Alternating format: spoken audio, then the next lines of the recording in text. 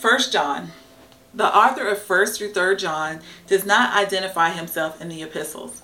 Instead, in 1 John, the author jumps into his letter, and in the latter two epistles, he begins the letter by addressing himself as the elder. Nevertheless, early historians affirm that Apostle John is the author of the three epistles, and there is internal evidence that provides clues about the authorship of the Johannine epistles. For example, in 1 John 1 through 3, the author claims to be an eyewitness of Jesus and writes as an elderly person, which aligns with the early church tradition regarding John's age when he wrote the epistles. Pinpointing the date of John's epistles has been traditionally very challenging, but scholars identify any time between 85 to 95 AD as the most likely date of his authorship. He likely addressed his letter to the church in general. He aimed to ensure the letter was circulated among churches in different regions. For this reason, it is called a general epistle. Also, because his name is John, it's also known as Johannine or Johannine epistle. 1 John is written in Greek. Here's the historical cultural context. The letter's contents reveal the author's purpose for writing it. The author aimed to encourage believers to live in fellowship with God and walk in the light. In addition, some of their peers had abandoned faith in Christ and traveled to various house churches teaching false doctrines concerning fellowship with God, sin, and the person of Jesus Christ. That is why the author exhorted them to persevere in their faith and live in fellowship with God, as evidenced by keeping his commands and loving their brothers and sisters in Christ. The literary structure of 1 John is difficult to define, but one key phrase offers insight into how to read and interpret the letter. This is the message. After introducing the concept of fellowship with God, the author makes his first point about how to live in fellowship with God. This is the message we have heard from him and declare to you, he writes. God is light. In him there is no darkness at all. He then explains the implications of God's light and how a person governs themselves when they walk in the light in true fellowship with God. In those passages, the author demonstrates the stark difference between walking in the light and walking in darkness. People in darkness deny their sinful nature, disobey God's commands while claiming to know him intimately, hate their brothers and sisters in Christ, love the world and are consumed by its apparent benefits, and deny Jesus is the Christ. Believers that live in fellowship with God manifest the opposite belief and behaviors.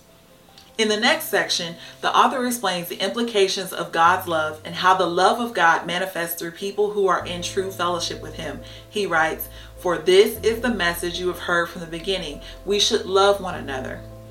Because of the great love that God has lavished on them, John exhorts the believers to love each other as Christ loved them. God is the source, sustainer, and ultimate demonstration of sacrificial love, who modeled for us how to love and empowers us with his spirit to love others. In the last chapter, John reiterates the incarnate nature of Christ and reminds the readers that everyone who believes that Jesus is the Christ is born of God, and everyone who loves the Father loves his child as well. Because of their belief in Christ and their love for God, they will walk in obedience to God's commands, knowing that their faith that Jesus is God gives them overcoming power. Finally, the author encourages the believers with the following facts. Those who persevere in the faith have eternal life in Christ. Believers can rest assured that everything they have learned from John and other apostles is true. Jesus is the Christ, the true God, and in him they have eternal life. Having said that, he ends the letter by warning the believers to keep themselves from idols. Regarding John's final point, Hilary of Arles writes the following. The letter ends as it began, with an admonition to worship the one true God alone. Everything else that John says is contained in this one golden rule. 2 John. The circumstances that inspired John to write his first epistle also prompted him to write his second letter. Thus, like the first letter, the date of authorship likely falls between AD 85 to 95. John addressed his letter to the lady chosen by God and to her children, which scholars believe is a personification of the church. Here's the context. In his first letter, John exhorted believers to live in fellowship with God and walk in the light. Additionally, because some people had abandoned their faith in Christ and traveled to various house churches teaching false doctrine, John exhorted them to persevere in their faith and live in fellowship with God, as evidenced by keeping his commands and loving their brothers and sisters in Christ. The conditions that compelled John to write his first letter had not changed, namely the continuous spread of false doctrine at different house churches.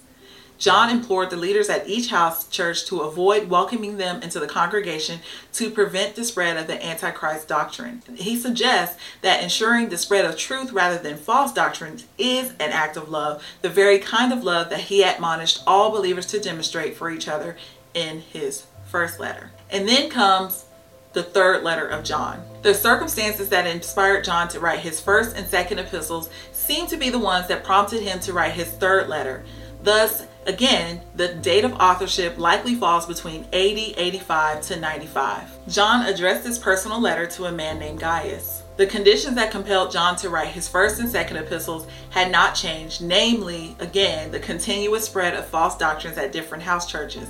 John implored Gaius to avoid welcoming false teachers into the church to prevent the spread of Antichrist doctrine. He also instructed Gaius and others to welcome Demetrius, a man who was well spoken of by everyone and even by the truth itself.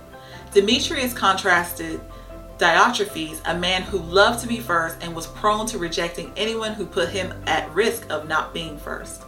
John's example of the contrast between Demetrius and Diotrephes appeals to his first letter, wherein he describes the differences between people who walk in light and love and true fellowship with God and those who do not.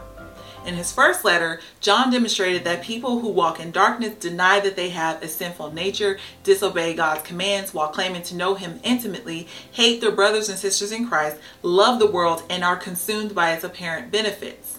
And they deny Jesus as the Christ. Believers that live in fellowship with God manifest the opposite beliefs and behaviors. Now, there is no evidence that Diotrephes is not a believer, as evidenced by denying Jesus as the Christ, yet he seems to exhibit qualities that are more fitting for a person who walks in the darkness. Because of his jealousy, Diotrephes prevents people from coming to spread the truth, thus blatantly disregarding the exhortations John includes in his first and second letters. By preventing the spread of truth, Diotrephes does not walk in love. On the other hand, Demetrius, who aims to spread the truth, does walk in love, which is the kind of love God wants all believers to walk in. So if you want to know what walking in love looks like for you and for all believers, then I encourage you to read John's letters, 1st, 2nd, and 3rd John.